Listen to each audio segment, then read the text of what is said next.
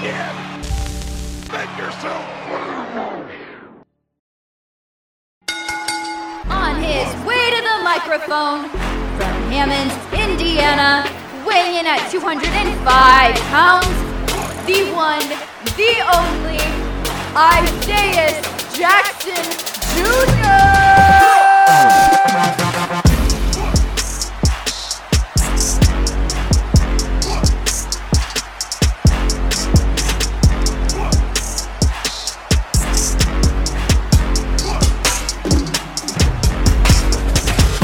Hello, all, and welcome to the Heel Turn Podcast. I'm your host, Isaiah Jackson Jr. And if you're listening on Spotify or Apple Podcasts, and you're waiting for the man, the myth, the legend, the 5'5" wonder, you're waiting on Devin Lee Crime's intro, you're not gonna hear it. You're not gonna hear it. Obviously, if you're watching on YouTube, you're looking around, Devin's nowhere to be found. Why? Because it's my show. This is my show.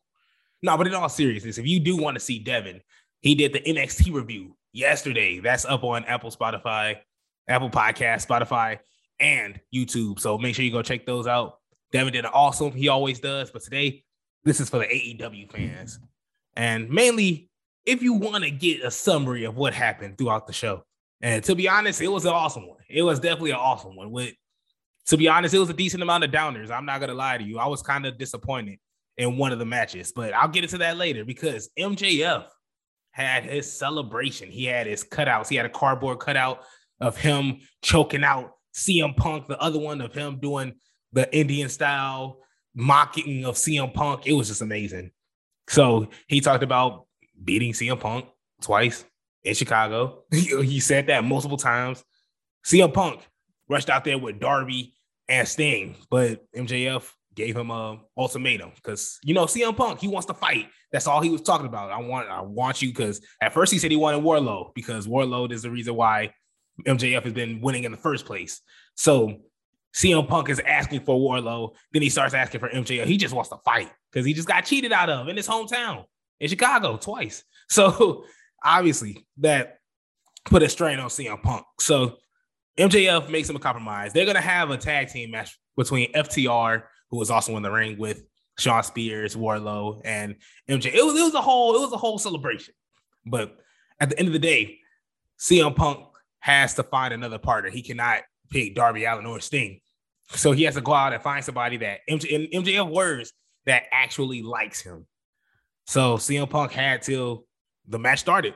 But Wardlow got his win, obviously. We got to see him take out some frustration because MJF was giving all the credit and the recognition to Shawn Spears after Wardlow had pretty much did most of the work. He gave CM Punk the diamond ring that MJF won in the match with. So it's like he's feeling underappreciative, and it's been going on like that for months, and it's just been building up and building up. So I definitely can't wait. You see it in his matches when he does the Powerbomb Symphony, and he's just hitting his opponents with millions of power bombs. You just see it in his facial expressions is just like, man, like I just love it. I love it so much. And then you have the Inner Circle. The Inner Circle had their meeting, and 2.0 is splitting up. They're gonna get up out of there. They're giving Chris Jericho an ultimatum. They're like, look, they ain't even giving them an ultimatum. They're actually gonna fight next week. To be honest, I didn't really care for it. I'm happy that Chris Jericho actually got called out because it's true. Like Chris Jericho, it was still in the spotlight. Granted, Sammy Guevara has a nice run to him, but 2.0, he was just shouted out by Bryan Danielson. So if they split, I don't know. That might be a nice faction with Bryan Danielson and Jon Moxley, but we'll see next week. So it was a lot. It started off good, and then we got to FTR versus CM Punk and Jon Moxley. Now, I'm not gonna go in any type of order. I'm just gonna go why this really much upset me, because I love Jon Moxley. I love Mox as everything. When even this, just as Dean Ambrose, the character, just Jonathan Good himself is just an awesome person.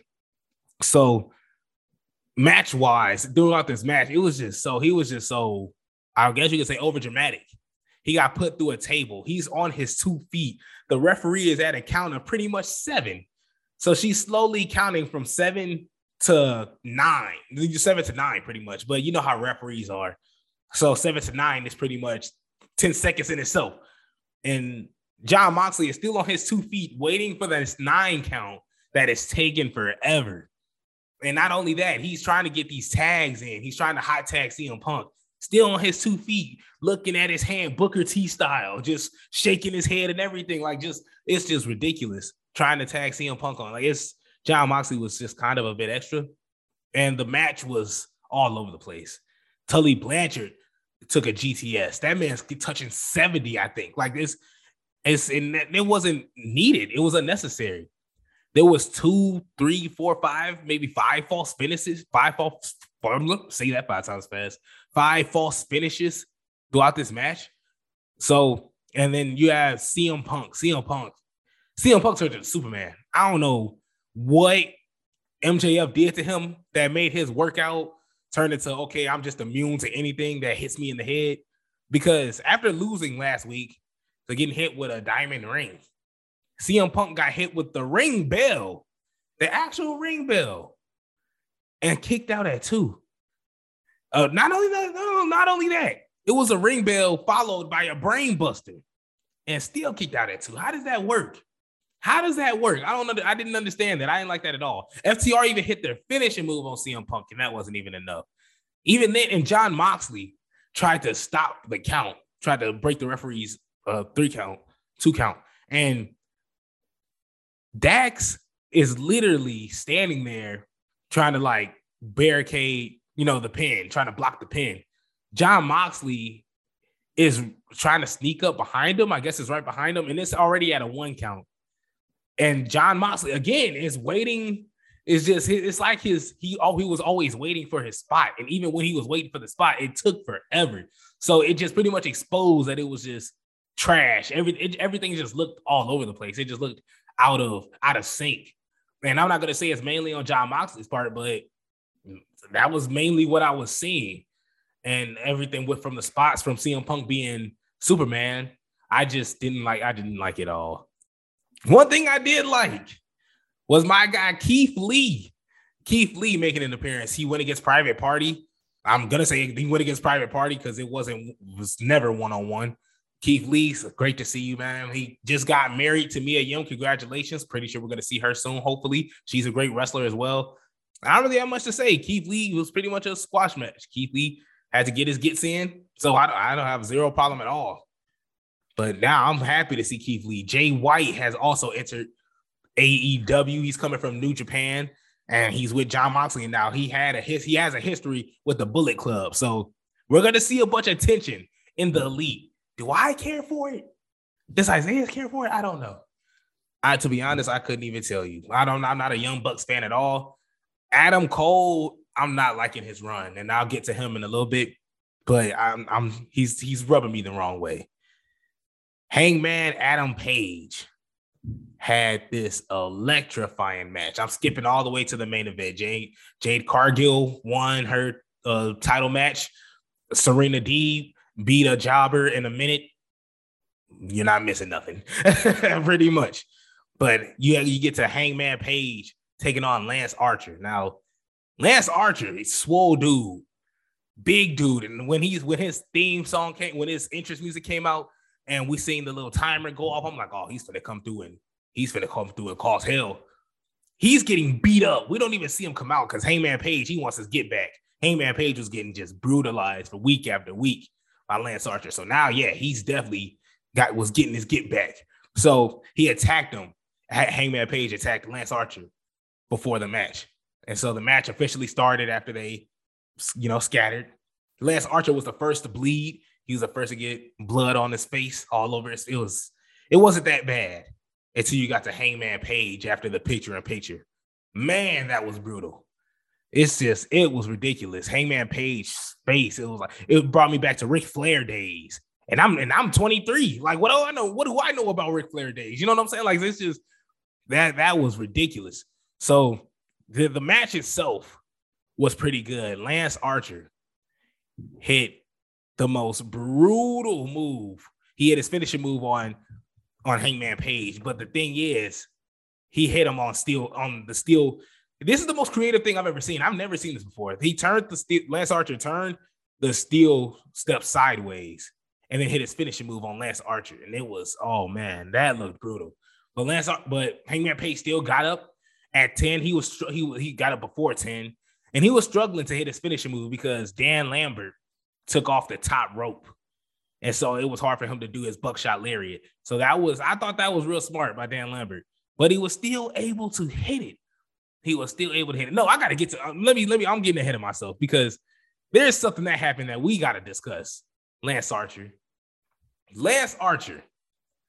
not only is this, we're still post-COVID era. I don't think I had to bring that up, but he stabbed Hangman Page with a fork repeatedly.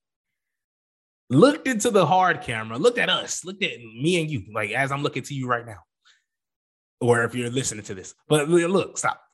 He looks and licks the fork, puts the whole fork in his mouth. Oh my goodness. I wanted to faint when I saw that. I was like, this dude is disgusting. I don't care if this is for heat. I don't care if this is to get some type of this reaction that you wanted out of me, because you got it. I was disgusted, highly disgusted. Anything that I think I was eating Doritos. I haven't eaten since. And it happened like 20 minutes ago. But yeah, that match, all in all, still great. It was still great. And it ended when Hangman Page hit the buckshot lariat off the referee and smacked Lance Archer on 2 tables. And Hangman Page was able to get up before the count of 10. And Adam Cole came through, gave him his title. He just gave the man his respect, grabbed the title from the ref, gave Adam Cole, got the title from the ref, gave it to Hangman Page because he's up next. So it's looking good. Adam Cole, I'm not liking the character changes he's been having, because at first, in one moment, he's with the elites and everything's all perfect and fine. Then he's with his buddies, not the Undisputed Era, but the post-Undisputed Era. You have Bobby Fish and Kyle O'Reilly. And then he's with his girlfriend, Britt Baker, and now he's by himself and he wants to be taken seriously. Like, I don't know what you want me to do. I don't know what you want me to portray you as. So it's just like, I don't know how Adam Cole is going to work, and I don't know how this is. Because if Lance Archer couldn't get past Hangman Page, if Daniel Bryan couldn't get past Hangman Page, then Adam Cole has just been sweeping through jobbers and just somehow gets this win. I don't know how that would be, unless there's a bunch of help from the Young Bucks, which I can definitely see. I can see the Young Bucks and all this feud just taking on a whole form of itself, because Kenny Omega still is gone. He still has time to come back. Bryan Danielson, we still haven't seen his faction yet, but the way Jon Moxley looked today, I'm kind of worried about it now. Like, to be honest, I am. But I am happy to see Keith Lee. I'm definitely happy to see Keith Lee. And I can't wait to see everybody else. You still got Killer Cross that still has to come back. Samoa Joe, a whole lot of more people still got to get signed. Isaiah Swerve Scott, he still isn't signed yet. So it's a lot more people still on the table. So AEW has to play, as long as they play their cards right up, and they definitely have. Because Keith Lee is a huge pickup. Jay White, huge pickup. Jay Lethal, huge pickup. So all in all, I liked AEW tonight, but that CM Punk and Jon Moxley FTR match really it left a sour taste in my mouth, to be honest with you. So I can't give this I'm not even going to give this a high ranking review, 5 out of 10 stars. I'm just going to say it was decent. It was decent. I wouldn't go back and watch it, though. It's not rewatchable. But all in all, I really still had a good time. So thank you all for listening. Tell me, you can like, rate, subscribe, review, all on Apple Podcasts, Spotify, and like and subscribe on YouTube. Thank you so much for listening, and we'll see you guys next time.